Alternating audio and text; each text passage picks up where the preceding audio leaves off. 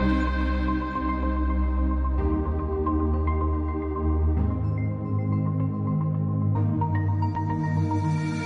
very pleased to welcome today Jacob Mchangama to talk about how we protect freedom of speech in our online age. Jacob is a prolific author on all matters related to the freedom of speech, and he has actually a new book coming out soon called Free Speech, A History from Socrates to Social Media, a book that we very much looking forward to read. I think it's due out in the beginning of next year. Jacob is a Danish lawyer and founding director of Justitia, a judicial think tank promoting the rule of law, fundamental human rights, and freedom rights. He's also the executive director of the Future of Free Speech project and author of several studies on free speech, including Rushing to Judgment, are short mandatory takedown limits for online hate speech compatible with the freedom of expression? Jacob, I should say, is also the host of the podcast series, Clear and Present Danger, A History of Free Speech. Jacob, very much welcome to our conversation today. Thank you very much. It's a pleasure to be here, and thanks for inviting me. I really look forward to this. So do I. And let's start the conversation in the United States and the chaotic situation on January the 6th this year, when supporters of Donald Trump gathered in Washington, D.C. to protest against the election result, or what they thought was a stolen election. It all ended in chaos with the storming of the U.S. Capitol, and soon after that, big platforms like Facebook and Twitter canceled the accounts of many users and banned even the United States president from the platform, arguing that Donald Trump and others had used their accounts to stoke the rebellion and spread lies and misinformation. Many political leaders in Europe, including Angela Merkel, reacted critically to these moves by the platform, saying that the denial of access to these platforms is at least problematic from the viewpoint of the freedom of speech. And some even said that this is dangerous for the freedom of speech. So, Jacob, would you agree with that criticism? And would you even say that the moderation rules of big platforms have become a threat to online civil liberties? That's a huge question, but yes, I think at the very least they pose challenges. I would say, on the one hand, I think no one can dispute that, in 2021, the vast majority of people around the world have unprecedented access to share and access information that you and I could only dream about, 15 years ago. And, if you were living in the 90s, for instance, even though you would have strong free speech protections legally, in practice, it would be a small elite of journalists, editors, politicians, intellectuals who would get to shape public debate and really filter what kind of information do we have. And, then there was this positive with the advance of the World Wide Web. There was this idea that now free speech would be an unstoppable force for good, for freedom of expression. That was given a lot of impetus with the Arab Spring and the role that social media played in allowing savvy tech bloggers and others to document abuses, to rally people in Tahrir Square and so on. And we loved that in the West, in democracies, when this was happening in authoritarian states. But then at the same time, the World Wide Web was undergoing a change. So from a more sort of decentralized horizontal web, we moved towards what I call platformization. So you had the emergence of these huge platforms like Facebook, for instance, where you suddenly have billions of people, and where this is where you access centrally and share information. And it's basically Facebook's rules and its content moderation rules, practices that determined where the limits for free speech are being drawn. And that will inevitably create a lot of tension because, globally we disagree fundamentally about, where should the limits on free speech be. And even democracies, as we see, when their authority and their values are suddenly being challenged online, when it's not tyrants in the Middle East, when it's democratically elected government, when it's Macron and Merkel, they actually no longer think free speech on social media platforms is such a great idea anymore.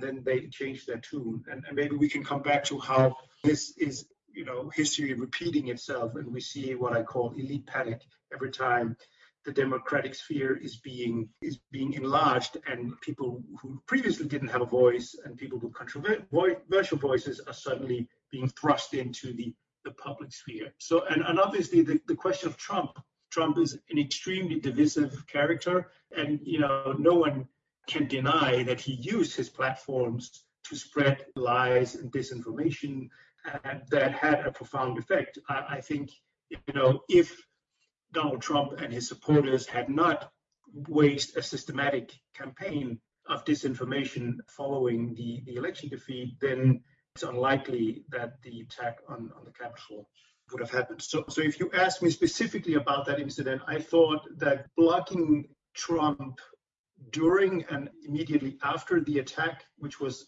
after all, an attack on the heart of American democracy, I thought that was called for. But on the other hand, I tend to agree with Facebook's with the oversight board that Facebook has set up, that it was problematic to indefinitely suspend Trump, because however controversial Trump is, there are actually a lot of people out there who are more extreme. And so this was sort of an arbitrary decision, not based on any clear criterion, but more or less, I think, because Trump was now out of power, and then Silicon Valley thought, well, now we can actually get rid of this guy who's really done more than anyone, perhaps, to make us unpopular. To follow on from that, what you just said, Jacob, so if you look sort of at not necessarily the specific case, because there's always going to be sort of nuances that are important to take care of and to look at when you are, as for instance, in sort of the heat of January the 6th, you need to have some action coming from the big platforms in order to avoid that their platforms actually become part of sort of stoking something which could end up as being sort of an attack, as I say, on the heart of American democracy. But if we look more at sort of policies that some of these platforms have taken, it could be Facebook, Twitter, YouTube, and if we look at it from the viewpoint of sort of the tradition, the culture of free speech, can you make a sort of a case here that some type of rules are more problematic than others, that they may lead to sort of more intervention, more censorship of rules than others do? Have we learned anything from the development over the past years? What type of rules that lead to sort of the least intervention or the least consequences for the freedom of speech? Or even are there some type of rules that are more problematic than other rules are? Yeah, no, that's a great question. And I'm delighted you used the term a culture of free speech, because I think that is the key to the current disconnect and controversies over online free speech in the digital sphere. In the analog age, free speech was very much about the state and the citizen. Today, in our digital age, it's very much a relationship, first and foremost, between users and platforms, but governments are more and more demanding. So the relationship becomes much more complicated, because some of the actions that Facebook and Twitter take, no one would doubt that would be a violation of free speech if those were governments. But on the other hand, I think a lot of us also recognize that there might be good reasons why LinkedIn would not want the same terms of service as Facebook, for instance, because LinkedIn is mainly a platform for professionals to network and brag. But whereas Facebook has a much broader remit, it's about politics, it's about cat videos and so on. So some have sort of tried to solve this by just saying, since what goes on private platforms is not formally to do with free speech, it's not constitutional freedom of expression, it's not human rights, then this is not really a free speech issue, and therefore we shouldn't care whether Facebook removes, discriminate on the basis of political opinion, for instance. I don't share that argument fully. I think, if you go back to the leading thinkers about free speech, including Judge Stuart Mill, George Orwell, and others, they would say that free speech is about more than the government limiting your right to free speech. It is actually about a culture of free speech. It's also about how tolerant a society and its dominant institutions are towards ideas that are seen as running against whatever orthodox prevails at a particular moment.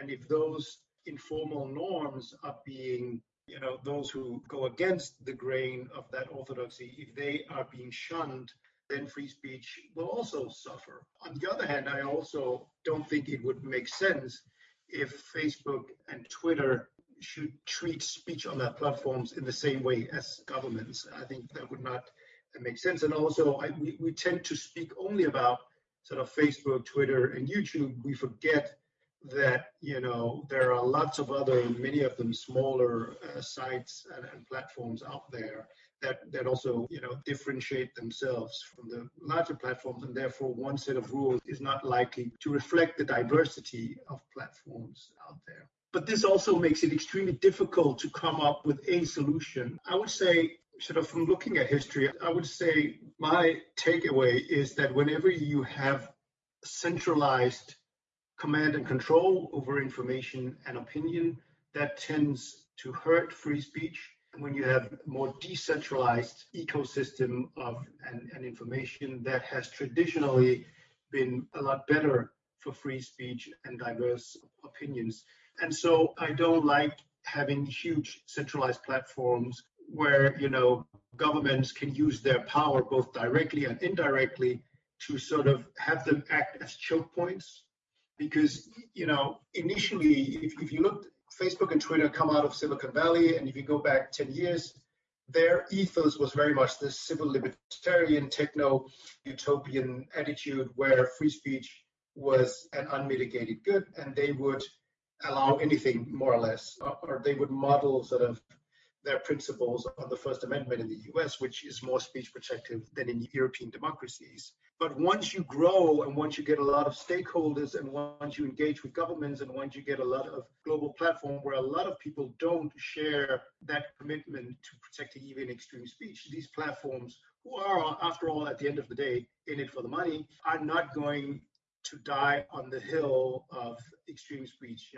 Are they going to say, okay, we'll lose all revenue and be kicked out of Germany if we don't give up the speech right of neo-Nazis? I think, they're not going to go with the Nazis, just to make sort of an extreme example. But the problem with this is that, then it becomes, sort of, to use a cliche, a slippery slope. And what I see is, a development where the movement is always towards more and more removals.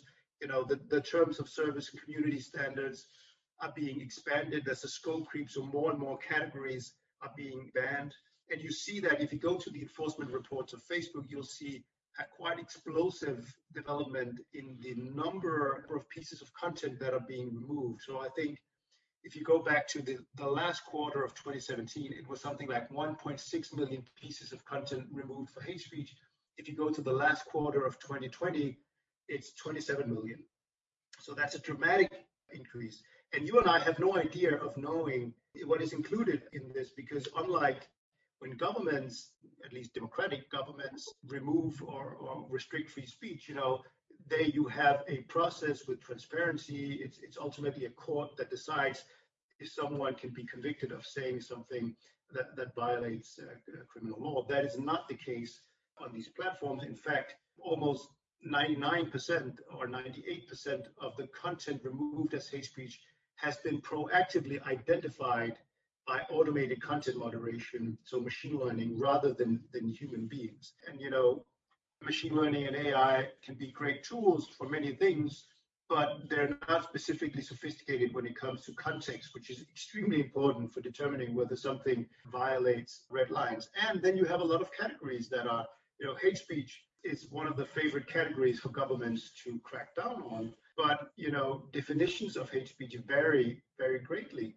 And lots of different groups tend to want to be protected by hate speech bans. And so you basically see the scope of hate speech being expanded, and thus you risk a lot of comments on current affairs, politics, and so on being targeted by that without us knowing, except when some example hits the media, who gets hit the worst and whether there are biases. Basically, if you ask any group, if you go to the US, conservatives will say, oh, Silicon Valley has a strong anti-conservative bias. If you go to progressives, they will say, oh, Facebook and Twitter hurt minorities and so on. So everyone can sort of cherry pick their example of how these platforms are sort of biased against them. And this creates endless controversies, and where you have the platform sort of more or less just making up rules as they go, because so if there's one controversy, they all say, okay, we'll make sure to crack down on that type of speech in the future. And that creates sort of a quilt of incoherent rules that tend to hurt free speech. Indeed. Picking up of also what you said, are we focusing too much on the big platforms here? I mean, to take a couple of examples with the development we have now with platforms like MeWe, Gab, Parler, etc.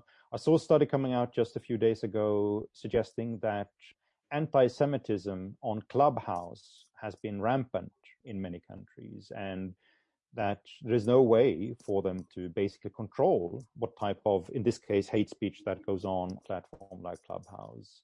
I saw a study for Germany, which looked at anti-Semitic postings and the number of viewings of anti-Semitic messages on another platform, not one of the big social media platforms there. And to me, I mean, this looks to be sort of a really fast growth that is taking place with hate speech. Now, if we move to something else that isn't necessarily hate speech, but taking sort of more of a January the 6th type of example, when you have a very heated situation and you are at the risk of a social media platform can become complicit in spreading a lot of passion or a lot of sort of intent of trying to destroy democratic institutions. Now, I don't know this myself, I haven't seen in a study, but I've seen several suggestions arguing that TikTok and its role in Israel and Palestine today is pretty problematic, to use that word, in the sense that it has very little control of what type of content that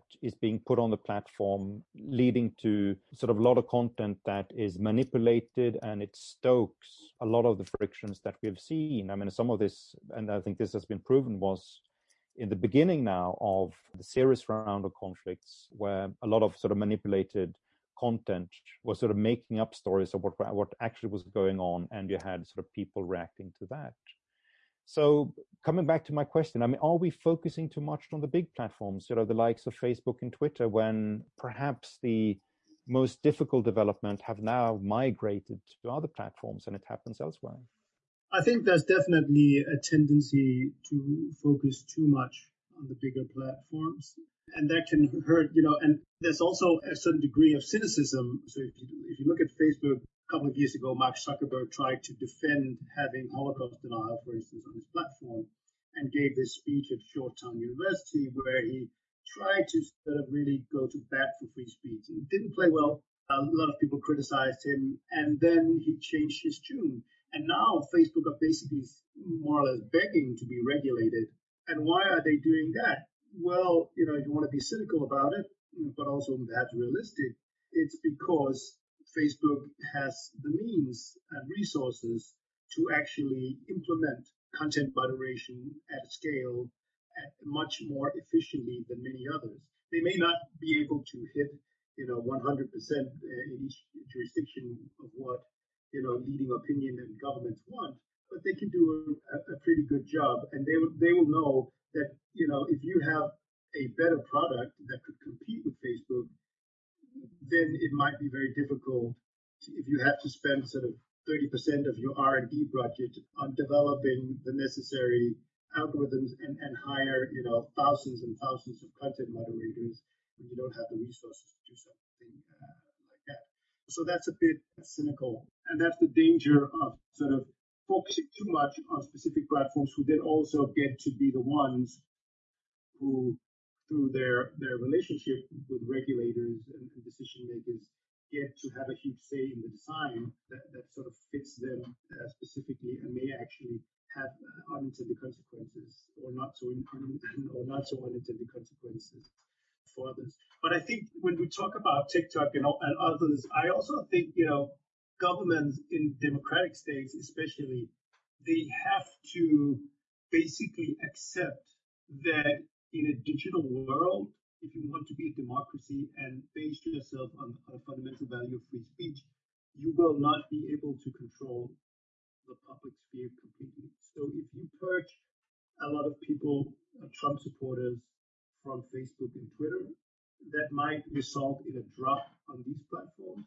But a lot of those who are purged will then migrate to messaging apps. They'll migrate to Telegram, for instance. We saw a huge spike in Telegram after Trump supporters were purged from Parler and other things. And then, is it better to have, extremists on major platforms where we can engage with them, where they're more or less out in the open, or is it better to have them hidden away on smaller platforms where they can still spread their ideas, but unopposed with less publicity and maybe also away from the eyes of law enforcement and so on. So I don't, this is something that goes back to sort of the middle of the 19th century, where most European states finally gave up pre-publication censorship. This was not necessarily because they were, against this on principle. It was just a realization that, their populations had reached a certain level of literacy.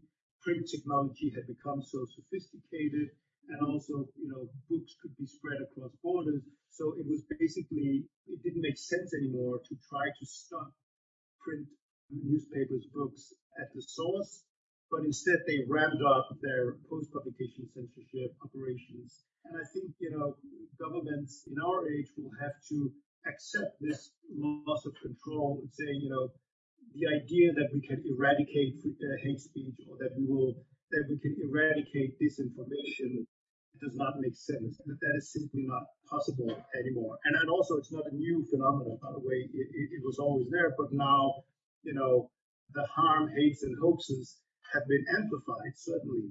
Even though, you mentioned studies that showed a spike in certain types of hate speech, and that will, the Israel-Palestine conflict will almost inevitably result in a spike of anti-Semitism and maybe also anti-Muslim sentiments.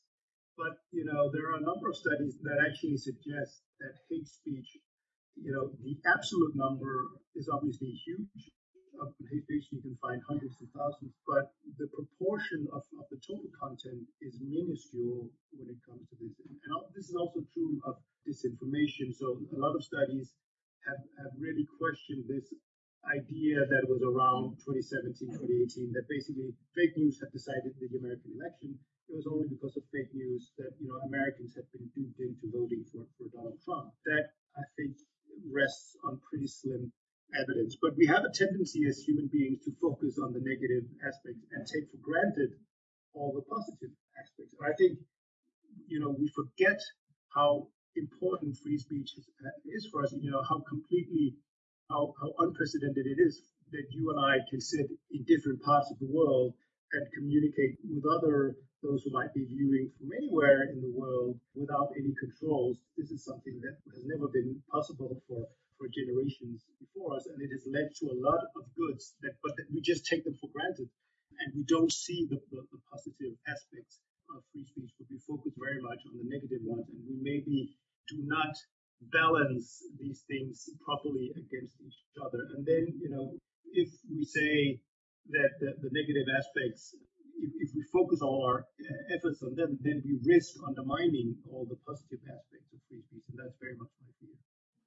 I think that is a very good point, Jacob. Another very good point you just made, which I think should receive a lot more attention, sort of, is that the evidence out there isn't really suggesting that we are becoming more tribal because of social media. We have been tribal for a very, very long time. And sort of, if I go back and look at sort of my own personal history, what life was like sort of in the 1970s or 1980s, it wasn't as, if we were all open, tolerant people who readily accepted the viewpoints of other people. And sort of a lot of studies that are out there right now looking at issues like, tribal tendencies of social media, filter bubbles, etc., tend to basically point out that there is not very much evidence out there suggesting that this is the case. Now, let's move on to talk a little bit more about government actions and what governments are doing. Because, big platforms aren't just acting on the basis of their own volition. Governments are also imposing more behavioral norms and restrictions on what platforms should or perhaps shouldn't do. So if we start in Europe, we have policies on online hate speech and illegal content, with rules mandating what platforms should do when they get flagged about illegal content. We also have special regulations on terrorism, with mandated takedown actions for platforms there.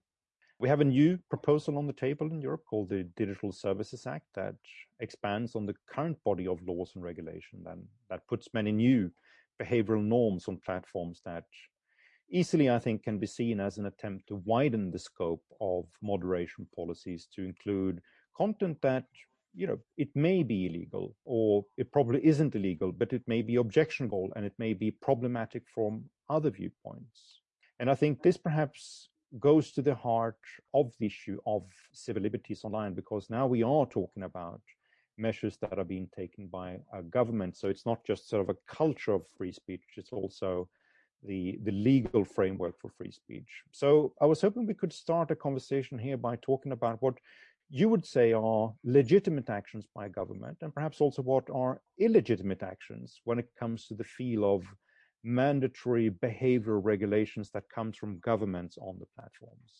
Yeah, so sort of the gold standard of so-called intermediary liability laws is the NetzDG, the Network Enforcement Act that Germany adopted in 2017 and entered into full force in 2018, which says that platforms with I think 2 million users have to remove flagged manifestly unlawful illegal content within 24 hours or risk fines of up to 50 million euros. And we've seen a lot of countries copying that. So we've done 2 studies a year apart. And the first study, I think we've identified 12 or 13 countries around the world that had more or less copy-pasted the German model. And last year we released another one, and I think that showed 23 or 24 countries. And the interesting thing is the countries involve Russia, Belarus, Venezuela, Turkey, Singapore, and so on. So the majority of these countries are not democracies. They are illiberal states. And many of them actually explicitly reference the German precedent. So obviously they do it in bad faith. It's not, and they don't include the same rule of law protections and constitutional protections of free speech that you would have in Germany, where you have, independent courts that will do a balancing act of free speech versus competing interests. But it nonetheless, I think, shows the problematic nature of open democracies sort of creating a prototype, because when we're talking about the internet, we're talking about social media, these are global platforms. And therefore, I think there's an obligation on open democracies to be the guardians of free speech rather than those that unwittingly forge the chains with which authoritarian states can bind their own citizens in cyberspace. And I think this shows that the unintended consequences of legislation online are huge. If you ask the German government, it will show you its assessment of the NetzDG, and it will say, well, there's really no evidence that this has led to overblocking. But that's because the platforms like Facebook and Twitter, most of the takedowns are not done under the NetzDG. As a result, in order to basically say, well, we don't want to risk a 50 million euro fine because we host neo-Nazis, so we don't want to take a chance. We will just expand our definition of hate speech and other categories that might mirror categories that are prohibited under German law, and then we will police them vigorously on our platform. So what we've seen, so I mentioned to you the statistics in the growth of takedowns on hate speech under Facebook's transparency reports, and they mirror quite nicely whether this is, I cannot prove a direct causal relationship, but it is quite stunning that this huge growth happened, after the NetzDG and similar laws were adopted. So I think, Europe has played, European democracy, and also, the Commission has on many times sort of threatened to adopt similar rules. They have adopted, of course, this code of conduct on hate speech and this voluntary agreement on hate speech. But these agreements that they made on hate speech and disinformation are, I would say, what Don Corleone called an offer you can't refuse. So it's basically saying, hey, Facebook and Twitter, would you like to enter into a voluntary agreement with the European Commission about removing stuff as fast as possible? No? Well, then, we have legislation that we could impose on you. So I think this is problematic from a point of view, especially of democracies. Also because you look at Freedom House's annual reports on internet freedom, you actually see, I think, 10 years, a decade of retrograde developments where online free speech has been in decline. And, I think it's very difficult, when Macron, as France, adopt a fake news law that allows courts to order removal of misinformation prior and during elections, then it becomes difficult to tell Modi in India that his ordering of Twitter and Facebook to remove what they label as misinformation showing how they've botched their handling of COVID. What authority, what legitimacy do democracies have when they actually are the trailblazers?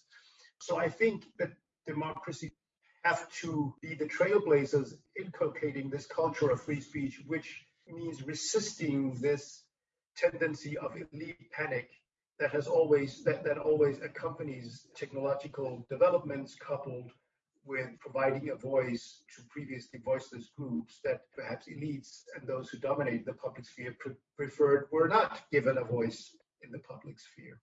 But on the other hand, of course, there are, as I said, if you have a criminal law and people say something, that goes against the criminal law, then obviously government should be able to punish it.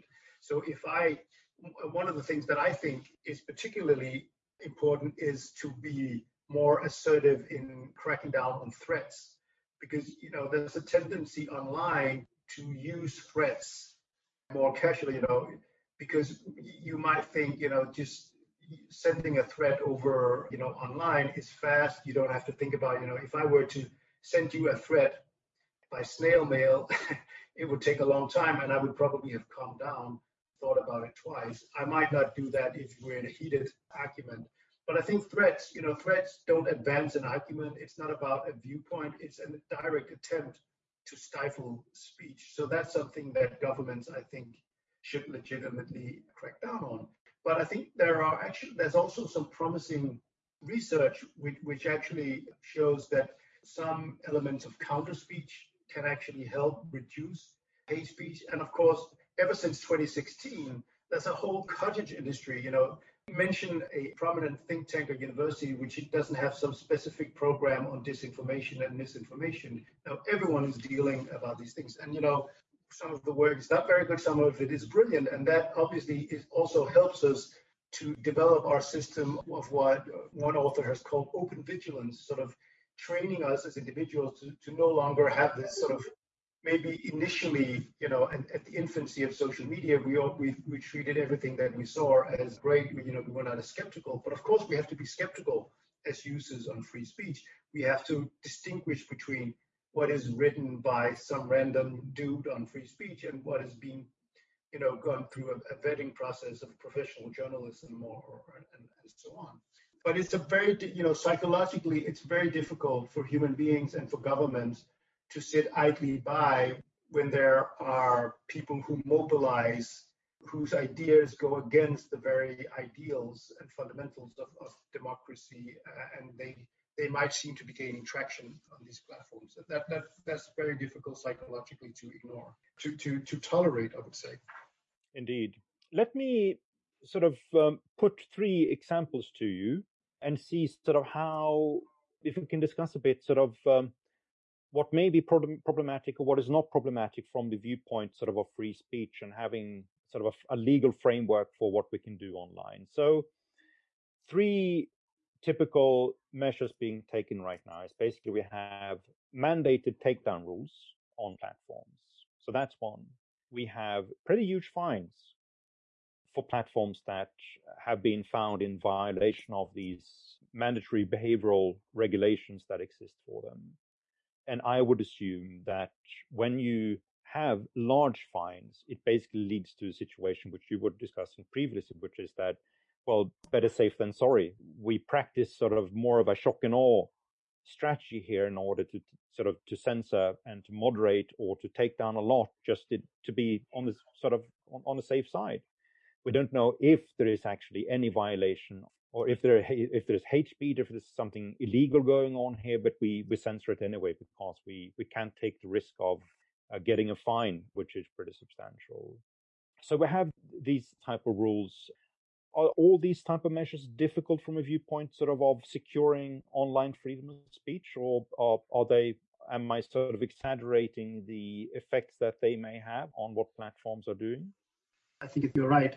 So I'm not happy with the mandatory takedown, that especially not when they're combined with huge fines. And also, I think it's strange in a sense that we've sort of just come to accept that the remedy for speech that is either illegal or violates terms of service is that it must be deleted.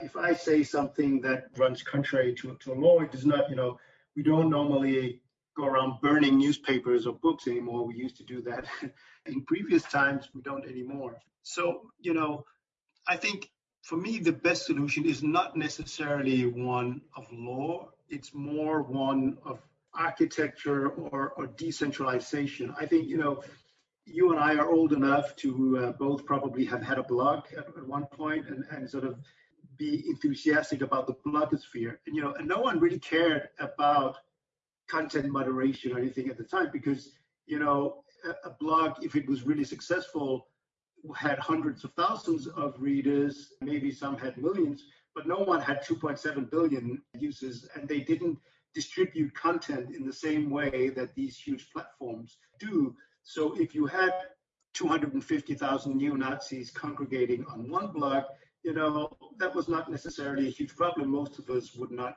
get to engage it.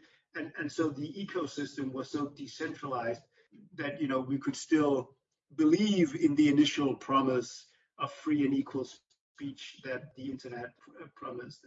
That's no longer the case. So my hope is that we can get back to some of that. That might take, innovation. It might be, it might be competition law. I'm just a lawyer, so I don't have the perfect answer. But I think a compromise now would be to sort of to say, okay, international human rights law actually has some standards, and they're pretty stringent when it comes to hate speech, like in the sense that they're quite speech protective, much more so than what follows under German law, what follows under the European Court of Human Rights jurisprudence.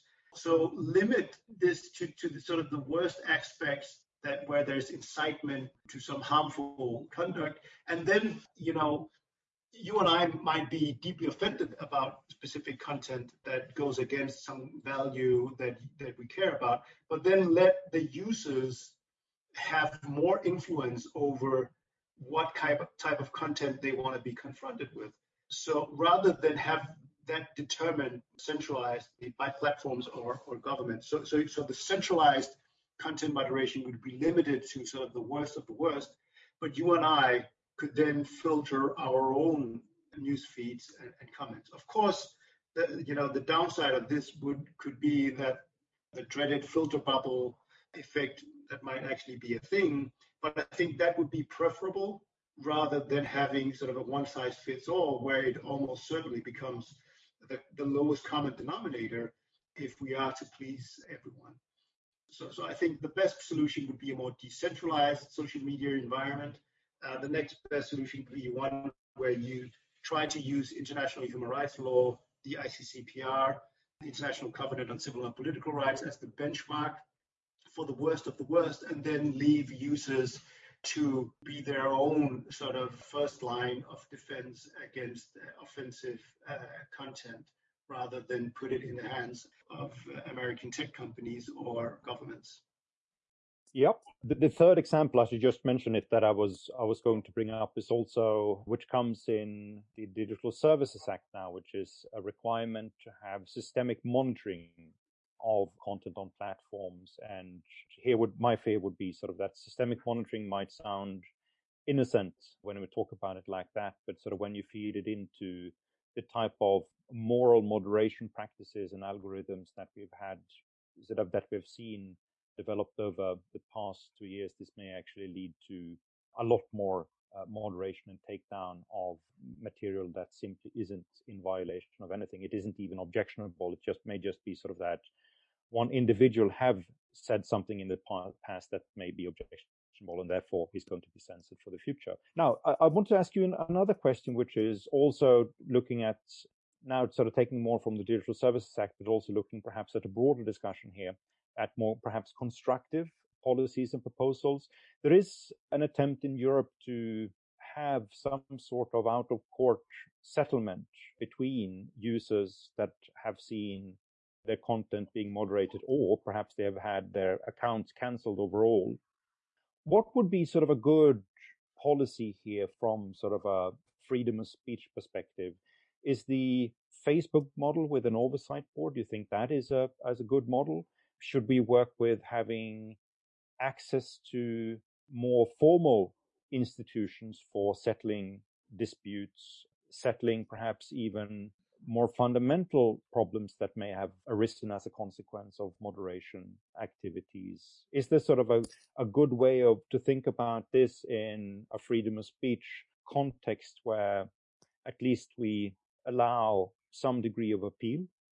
I think really it's good that we see some experimenting, really, because I don't think anyone has a perfect answer. There's been a lot of skepticism about the oversight board. I tend to think, having read quite a few of its decisions and also having sort of commented on them in the consultation process, I think they tend to be quite speech protective, and they have, I think, struck down the vast majority of the decisions where Facebook has removed or blocked content. So I think that might be promising, but again, it's not a court, so its policies, its decisions are not necessarily relevant for everyone else. The problem with sort of having, it sounds really promising to have users have a right to challenge if stuff is removed. The problem is, we did a study, you mentioned it, called Rushing to Judgment, and we showed that in the European countries that we looked at, using very sparse data, so it was more indicative than an authoritative study, but I think the average was that hate speech cases in a number like 5 or 6 European countries, it was something like 700 days that the authorities used to determine whether someone who had said something should be convicted or not for hate speech. And so if you have 2.7 billion users and everyone has to have a right to challenge in a meaningful sense the content moderation policies, then that will be time consuming. Of course, I mean, it would have to be automated in a way, so that would require, the engineers to really be able to develop some pretty robust algorithms that could take into account context and so on. If that's possible, well, why not? Let's try it. But again, if we move towards a more decentralized model, then that would not be necessary because you had smaller, more decentralized platforms rather than these huge ones. Yeah. Let us talk a little bit more about the future and the development of civil liberties online and what governments are doing. Now, if I'm simplifying things quite a lot, I think we can say that there are two more fundamental views out there. One saying that big social media companies are private entities and should be allowed to set their own standards for what they allow on their platforms. The other view is that these big platforms are now part of what we can call the public square, and therefore they should be regulated in a way that conforms to rules that perhaps would apply for protection for freedom of speech more generally in a society. We have, for instance, I've seen this in America, that there is a sort of a call for First Amendment principle to apply on platforms as well. We've touched upon this issue already, Jacob, but sort of can you just sort of flesh out your view here? What would be your take on this discussion? Are these platforms, especially the big ones, are they entirely private, or are they also part of the public square and should have some freedom of speech regulations imposed upon them? Well, they certainly are part of the public sphere, and this is where debate and the sharing of information is happening. It's also where traditional media have become reliant on sharing a lot of their information. But it doesn't necessarily mean that if you imposed free speech protections on them, that it would strengthen free speech. I think almost inevitably it would if governments were to regulate this, then I think it would almost inevitably lead to less rather than more free speech. And look at the British Online Harms Bill, where I think the idea is that you have to have a regulator, and then there's a duty of care to both remove illegal but also certain types of harmful content, whatever harmful means. But also, I think it's just, and I might be contradicting myself here a bit, because I've argued that international human rights standards be used by platforms, but I think it would be difficult to require them legally to do so. I think in many ways, these platforms are just too different from states to be able to apply it in a rigorous manner. And certainly when I see all the different attempts by Republicans and Democrats in the US to change the CDA 230 over there, it seems clear to me that governments, in the current development state of social media and internet, would really limit free speech online if they were to regulate it. But we might get developments. I think in Germany you have a number of court cases where courts are actually determining whether it violated the Constitution or not, that Facebook removed stuff. And I think some of those decisions might go to the Constitutional Court. I'm not an expert in any ways in German constitutional law, but that's my understanding. And so it'll be interesting to see where that ends up. But I would say, I don't think we would have had as, the success which social media platforms have had in basing themselves on user-generated content, which basically allows you and me to share information, if it hadn't been sort of the more American model, where they are in general not liable for user-generated content with some exceptions, but also are generally free to adopt their own content moderation policies. But again, this whole ecosystem, this sort of virtuous circle, also depends on this underlying culture of free speech, and that being respected by both governments and users. And that becomes extremely difficult when platforms are global and have to manage the expectations and very, very different views on the limits of free speech of governments and users around the world. All right, Jacob, thank you so much for taking the time to share your views, analysis with us. It's been very informative, very enlightening. I enjoyed this conversation very much.